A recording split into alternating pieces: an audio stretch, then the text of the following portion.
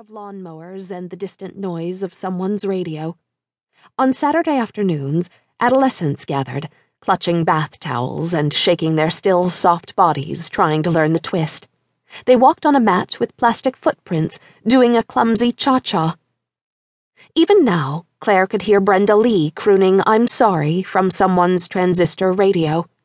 The dishes done, the children from the school bus dispersed, Claire removed the rubber gloves and touched the top of the cake to see if it was cooled enough to frost. Not quite. Soon enough, Kathy would wake from her nap, a little cranky, and insist on sitting on Claire's lap, keeping Claire immobile and unable to get anything done. She glanced at the clock. If she was lucky, 20 minutes stretched before her with nothing to do. She thought briefly of the basket of laundry waiting to be folded, the summer linens that needed to be aired before she put them on the beds. But instead of doing any of these things, Claire poured herself a tall glass of iced tea, adding ice cubes and saccharin and a sprig of mint she kept in a glass by the window. She grabbed the new issue of Time with its stark cover of an illustration of a woman and the headline, "The Suburban Wife."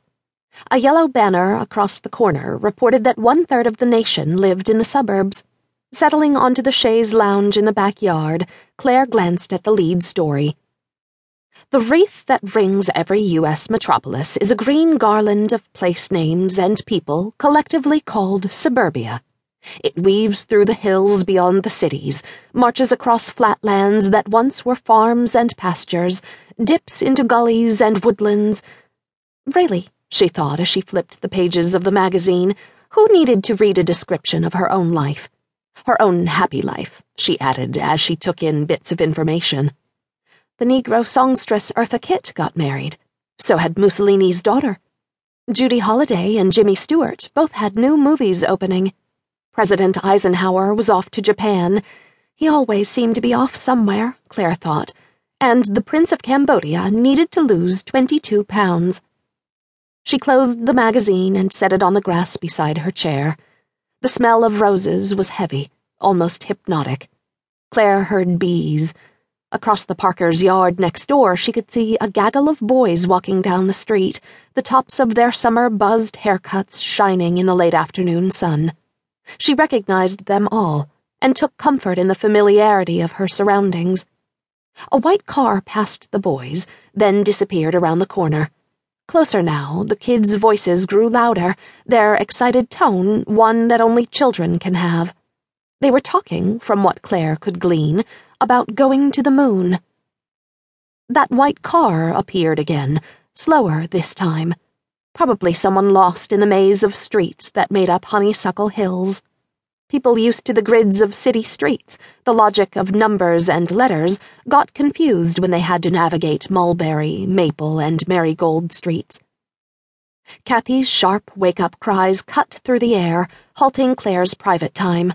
Forgetting the tea and the magazine, Claire made her way back inside, up the stairs to Kathy's room. "Bad, Mommy," Kathy pouted. Claire patted her daughter's bottom to be sure she hadn't wet the bed. Dry. A small victory. "Come here, kitty cat," Claire murmured, lifting the rigid girl. Kathy always woke up on the wrong side of the bed. After a snack of graham crackers and milk and playing paper dolls, Kathy finally grew less crabby. Claire let her help set the table, to carry the napkins and the silverware out to the patio. She taught her how to fold the napkins into triangles and to place the forks on the left, the spoons and knives on the right. 4 letters in left, 4 letters in fork, Claire explained. 5 letters in right, 5 letters in knife and spoon. That's how you remember. Kathy nodded, even though she hadn't yet learned to recite her ABCs and still watched Romper Room and Captain Kangaroo every morning as Claire cleaned the house.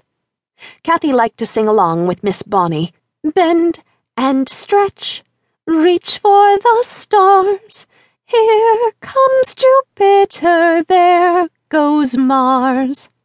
Still, Claire didn't think it hurt to spell words and explain complicated things to her now. Maybe it would help her understand eventually. "Now it's time to make Daddy's martini," Claire said. Kathy patted back inside right behind her, climbing her little stool so that she could reach the counter.